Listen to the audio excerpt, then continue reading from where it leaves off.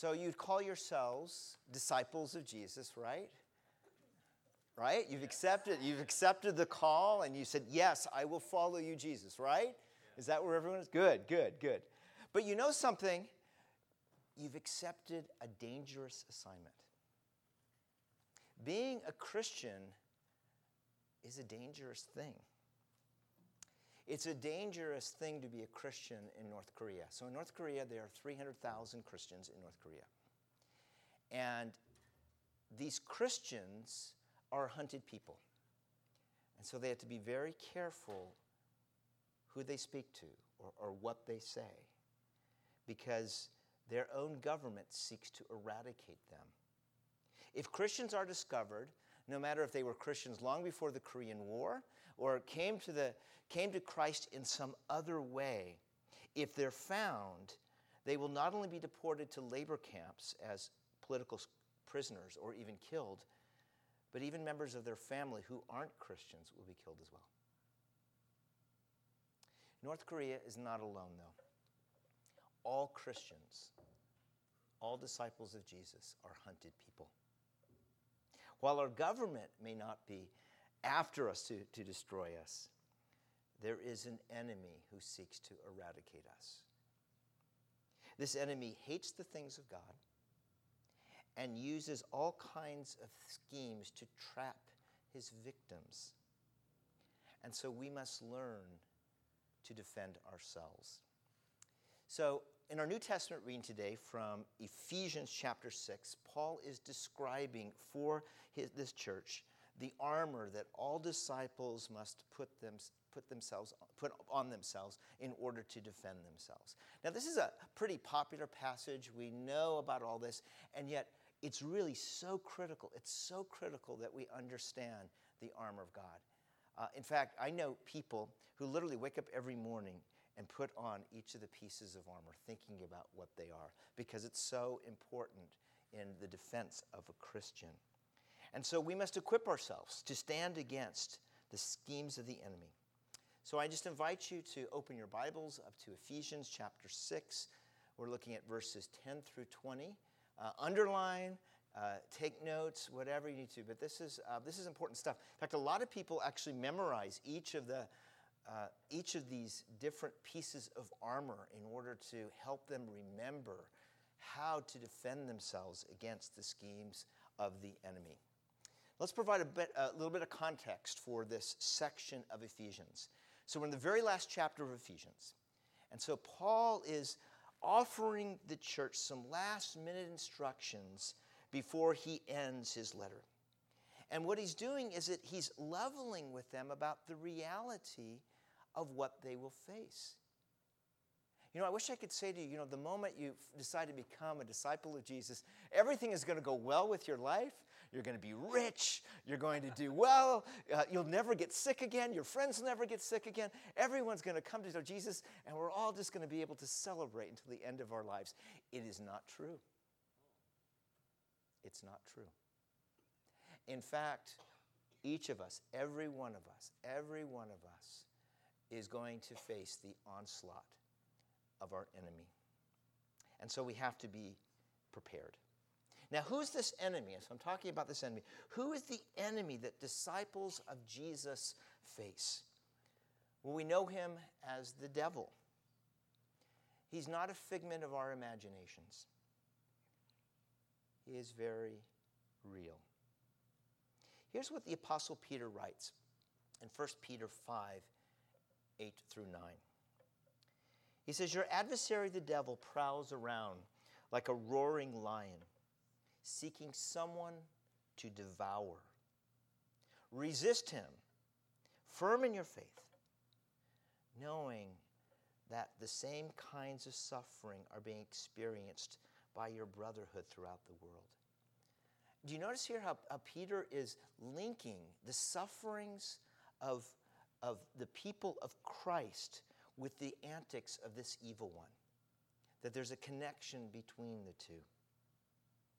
Now, this enemy is not a physical enemy. You can't go to this somewhere in the world and go visit the devil. You can't see him because he's not physical, he's spiritual. Okay? He's a spiritual power. And this is what Paul wants to tell his readers. Look at verse 12 of Ephesians chapter 6. He says, "For we do not wrestle against flesh and blood, but against the rulers, against the authorities, against the cosmic powers over this present darkness, against the spiritual forces of evil in the heavenly places." Now, what Paul is doing is he's literally describing the realm of evil that mimics the realm of heaven. So in heaven you have angels, and you have the whole heavenly hosts who are worshiping God. And the thing about heaven is that God's will is always done. There's no rebellion against God in heaven. In heaven, we all worship God. Throngs of heavenly creatures worship God. And then below is another kingdom, the kingdom of evil. And this is a kingdom too where legions of evil, you can't see this kingdom, but legions of evil gather around and they worship Satan. Satan is Lord of this other realm. And it exists in order to destroy all the things of God. It seeks to destroy every move of the Spirit of God. Now, the word devil literally means slanderer. And according to 1 John 3:8, the devil has been sinning from the beginning. He is the ruler of the air, the one who controls this world, and the God of this age. Now, if you don't believe that that's true, if you don't believe that the kingdoms of this world, that all the things of this world are controlled by Satan, then let's consider the temptation that Jesus faced in the wilderness. So if you look at Matthew chapter 4, verse 8, it talks about how the devil came again to tempt Jesus, and he took him up to a mountain. And he said, "Now look at all the kingdoms of the world." And he said, "All of these can be yours if you simply bow down and worship me." Now, how could the devil offer that to him unless they were under his control? He couldn't. And it wouldn't have been a temptation because Jesus could have said, "Well, you know what? You don't control these things. You can't give these things to me." But no, Jesus accepts that because the world is under the control of Satan, of the devil. The devil was able to tempt it because the world is under his control. Now, Jesus came to our world in order to destroy the work of the devil. Indeed, on the cross and resurrection, the devil was defeated. His kingdom was conquered. But this doesn't mean that the devil isn't operating in our midst. You know, it's kind of like ISIS, okay? ISIS is now more or less defeated, and yet it continues to wreak havoc in some parts of the world. You know, defeated enemies can actually cause more harm sometimes than the previous one can do. Nor does it mean that our world belongs to God right now. God's realm is expanding, but it's doing so one soul at a time. But for each soul converted, the devil seeks to tear it down. Now, let me just pause for a second and say, we don't need to be afraid as God's people. We don't need to be afraid of the devil. We don't need to be looking for the devil around every corner. That's not the way Christians are to live. We can be assured of what Jesus has accomplished for us. In fact, we can walk in that confidence, in the joy of that, knowing that. We don't have to worry about the devil. However, we can give territory up to him if we don't understand some of these spiritual principles. We can actually unwittingly invite him into our lives, and it can wreak havoc into our lives, even as Christians. And that's why it's important that we understand these spiritual principles. Now, Paul describes 6 pieces of armor that Christians must take up in their defense. Each disciple has been has been supplied with this armor to stand against the ploys of the enemy. We are never told to do battle against the devil. That isn't our role. Our role is not to do this offensively. Our goal is simply to stand ground. Don't yield territory over the evil one. We defend ourselves. Our military objective is simply to stand ground, not to conquer the devil. And that's why, if you notice in this passage, that Paul speaks repeatedly of standing ground, standing firm, stand firm. That's what we do. We maintain the territory that Jesus has already accomplished, and we don't try to take any more territory from Satan. That's Christ's role to do. Now, these 6 pieces of armor are designed for our defense. And so we're going to look at verses 14 through 17 and look at each one of these pieces of armor. Now, the first one is the belt of truth to fasten around your waist. Now, this is the core piece of armor. This belt of truth is the piece of armor in which all the other pieces have to hold on to. I mean, it's very, very central, this belt of truth. Have you ever gone to a physical trainer to try to get in better shape before? Well, if you ever go to a physical trainer and say, yeah, I want to have big arms and big legs or whatever, you know what they're going to do first? They're going to have you work on your core. They're going to have you work on your abs. They're going to have you work on your back, because unless the core is strong, you're going to be prone to injury. And the same thing is true here. If you don't have the belt of truth, if that isn't part of your arsenal, then these other pieces of armor are not necessarily going to help you in some of these other situations that you might find yourself in. And so we must have that piece so that we're not vulnerable to the schemes of the enemy. Now, truth is the worldview that comes from a realization that the kingdom of God is here. It understands that the world and the rulers of this world are coming to an end. It recognizes that Jesus is the Lord of all, that he sits at the right hand of the Father. And one day every knee will bow, every tongue will confess that he is Lord. It will be proclaimed. So what is now invisible will become visible to everyone. So to put on the truth, the belt of truth, is to live with new priorities, because we see the world through different eyes. We don't see the world the way everyone else sees the world.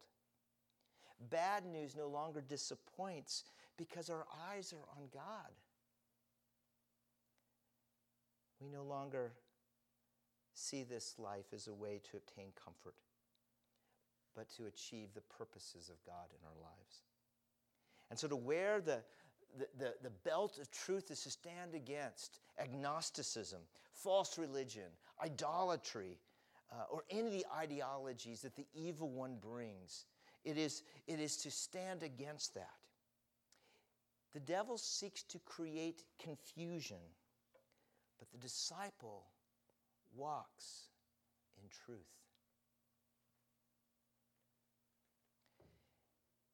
The second piece of armor is the breastplate of righteousness. The breastplate of righteousness. So a breastplate was put on by a soldier in order to protect them in their chest and in their heart. Because if the enemy could get a good shot, it would immediately kill them, right? So it's really important to have a strong breastplate. Now, righteousness, the breastplate of righteousness, refers to the righteousness we receive when we become disciples of Jesus, so that his righteousness is our righteousness. But it's also the righteousness that we receive because we are being transformed into a new creation. And so we begin to live righteously because the Holy Spirit dwells inside us. It gives us a new heart. We become transformed, all these things. So how does righteousness protect us? You know, when you do something wrong, when any of us do something wrong, let's say we commit a sin, we fail to forgive somebody that's hurt us, we hurt somebody, we do some form of evil. It's like when that happens, it's like, and this happens with Christians, it's like this curtain is open. And it gives access to the evil one. The evil one is given permission to enter into our lives, because when we sin, what we're literally doing is we're saying we're aligning our lives with the devil.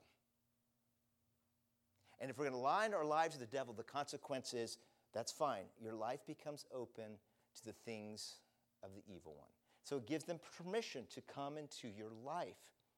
And so what often happens, say with anyone who struggles with anger, who struggles with pornography, who struggles with drunkenness, who struggles with drugs, who struggles with whatever it might be that you struggle with. So imagine whatever sin it is. The reason it has so much power in your life is because it's not just physical. It's spiritual. Because it gives access to the evil one in your life. So if it seems like I can never get over this anger, it controls my life, it's because you've given access to the evil one who's able to come into your life. It gives him permission to come into your life. And that's why, as Christians, it's so critical that when we sin, that we confess that sin and repent. So what happens is that when we do something wrong, we not only say to the Lord, I'm sorry that I did this, but we say, I will not do it again. To repent means I'm walking in this way and I stop and I go, no more. I stop and I walk in the right direction. And here's what happens in the spiritual realm when we do that. So in the spiritual realm, where that was open, that curtain became open, it now closes. Now, Satan doesn't have any access to your life because that curtain has been closed because you've repented and now you're walking in righteousness. And then as a Christian, once we pray that, then we can pray that these demons that were once oppressing us would go directly to Jesus, and we invite the Holy Spirit to come into our lives and allow the Spirit to guide our lives. And that's why it's so important that we keep the breastplate of righteousness on, because we're protecting ourselves from a very easy way for the Satan to have access to our lives. And that's why Christian lives often don't look like the lives of the way they're supposed to look, because the reality is that they have open access that they don't even know about. We're meant to be set free because Jesus has given us new life. And guess what? If you walk in righteousness, you will never, ever have to worry about the devil. Ever. It's taken care of because Jesus has conquered the enemy. But we only give access to him if we allow him to have access to that territory. The third piece of armor is the shoes fitted with the readiness of the gospel of peace. So in Paul's time, Roman legions wore very heavy sandals. They were heavy sandals made of several layers of leather. They were studded with hollow-headed hobnails so that they would be able to dig into the ground. So these are not shoes to run with. These are not running shoes, but these are shoes to plant yourself in the ground. Okay? That's what he's talking about. It's to stay so that you stand firm in the ground. Now, in verse 15, we read that these shoes are shoes with the readiness given by the gospel of peace. Now, the gospel of peace is the good news that the enmity between God and man has been overcome. The enmity between Jew and Gentile has now been overcome.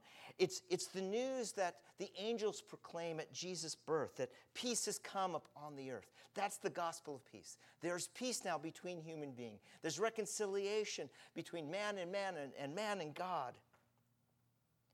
Now, the devil would not have you to believe this. He has nothing. He wants you to have nothing to do with this. But in John 8:44, Jesus calls the devil the father of lies. And this tells us what the devil's primary tactic is. So this is how he attacks us. It is through deceit and lies. So you're not going to say, it's never going to be obvious. And this is what's so insidious about this. It's not like, he's going to show up and say, hi, I'm the devil, and I'm here to hurt you. It doesn't happen that way. It always is designed to create confusion. That's what he does. He creates confusion for us. So it's like, I'm just not sure. And he'll even incorporate the same names and everything else because he's trying to steer us away from the Lord. It is noteworthy, if you look at both the beginning of the Old Testament and the beginning of the New Testament, that both of them begin with a situation in which the devil is deceiving human beings. Now, in the Old Testament, the serpent convinces Adam and Eve to eat from the tree that was forbidden for them to eat. And in the New Testament, the devil tempts Jesus during his 40-day fast. And while the first humans succumb to the lies of Satan, Jesus recognizes the tactics and refuses to give in to them. The devil lies to us about all kinds of things. He's always lying to us. God isn't real. I'm not real. God doesn't love you. God has abandoned you. Your brother, your sister over there, she wants to hurt you. All kinds of lies.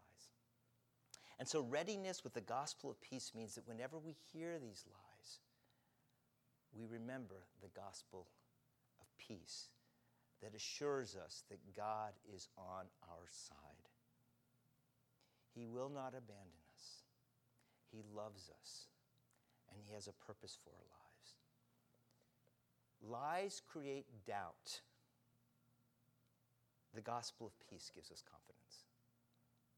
I remember when our bishop was first getting started, I was in an executive committee meeting. This is just a meeting of our diocese.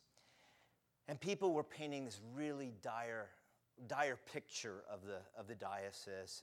And I remember going, yeah, that's right. And I chimed in and said, that's right. It's impossible.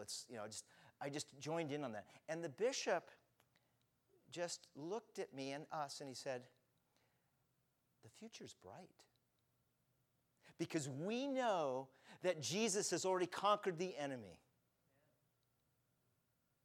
Because we know that he has brought peace to the world. And so being ready with the gospel of peace means we're going to be thrown at all kinds of things. Things that are going to create discouragement, things that are going to create just havoc in our lives. And we have to be prepared with that gospel of peace and go, no, Jesus came to bring peace to our world. Reconciliation between me and my brother, me and my sister, reconciliation between me and God, and new life. We have a future. That's the gospel of peace. The fourth piece of armor is the shield of faith. So Roman shields were actually very large. So it wasn't just something here. It was actually very large, and they covered the whole body, and they were actually really heavy, these shields. They were made with 2 wood planks glued together, with the outer surface covered first, and then it would be covered again with calf skin. And what they would do is they would pour water on these shields. So they would be immersed in water, and then when these flaming arrows from the enemy would come, it would extinguish them because of the water on the shield. Faith shields us from these lies. It shields us from these lies. The devil is going to throw all kinds of lies at us. Lies like God is far away. God can't see you in your struggle. God is powerless, or God doesn't do miracles today. They're all going to come. You're all going to hear it. Faith is the belief, though, that God is here, that God cares, that God will come, that God will act. That's what faith is. There was always a tendency among the Roman soldiers to put their shield aside in order that they can then shoot arrows at the enemy. Whenever they did that, they would actually be very vulnerable to attack. And so that's why we can't keep that shield of faith away from us. That shield of faith must surround us. We must always hold on to our faith. Remember, our aim is not to attack the enemy, but merely to defend the territory. The fifth piece of armor is a helmet. It's the helmet of salvation. So our heads must be protected. Our heads must be protected with the knowledge of God's salvation. Not just salvation that leads to eternal life. Yes, that's a part of it. But the confidence that God is our safety and protection in the here and now. He is the one who will carry us through. You recall how the children of Israel faced all kinds of dangers in the wilderness when they left the land of Egypt. And although they had seen God's remarkable provision when the Egyptians came to assault them, and then the Red Sea was opened up, and they crossed. They saw God just do incredibly miraculous things. But whenever there was some kind of danger or some kind of lack of provision, they would just start to complain and go, we just want to go back to Egypt. We want to go back to Egypt. We want to go back. They didn't understand that God is their salvation. God is their salvation. How many sleepless nights have you spent worrying about things? Our enemy wants you to have many. Keep having them. That's what he wants. But as the people of God, we are to be armed with God's salvation. It is God who saves us. Now, the last piece of armor is the sword of the Spirit, which we're told is the Word of God. Now, this is the only piece of armor which could be described as an offensive weapon. The sword is not the Spirit, but it comes from the Holy Spirit. The sword is the Word of God, which is an instrument of the Spirit. So Jesus shows us perfectly how to use the sword. So during his temptations from Satan, and he faced 3 of them, during each one of them, how did he respond? He responded with the Word of God. He responded with Scripture. He responded going right to him and saying, no, this is what Scripture says. And this is why it's so important that we know Scripture. It is a sword to be used when we're under attack. Brothers and sisters, we must keep alert. We must keep alert and pray. You know, Paul ends this section just urging them to pray for your brothers and sisters. Because what prayer does is that it brings us into a place where we're in the spiritual realm. You know, where we take ourselves out of just the things that we see with our eyes, and we actually enter into a place where God is Lord. And then when we're praying, we just walk right in that. And when we do that, then it enables us to see clearly what's going on and to be able to use these weapons. So we must put on the armor of God to protect ourselves from the enemy. The battle is not to be fought in our own strength. This is not our battle. We are to fight as a member of God's army, together, as part of the community of fellow soldiers with Jesus Christ as our general. So let us band together against our common enemy. Let us stand against his schemes.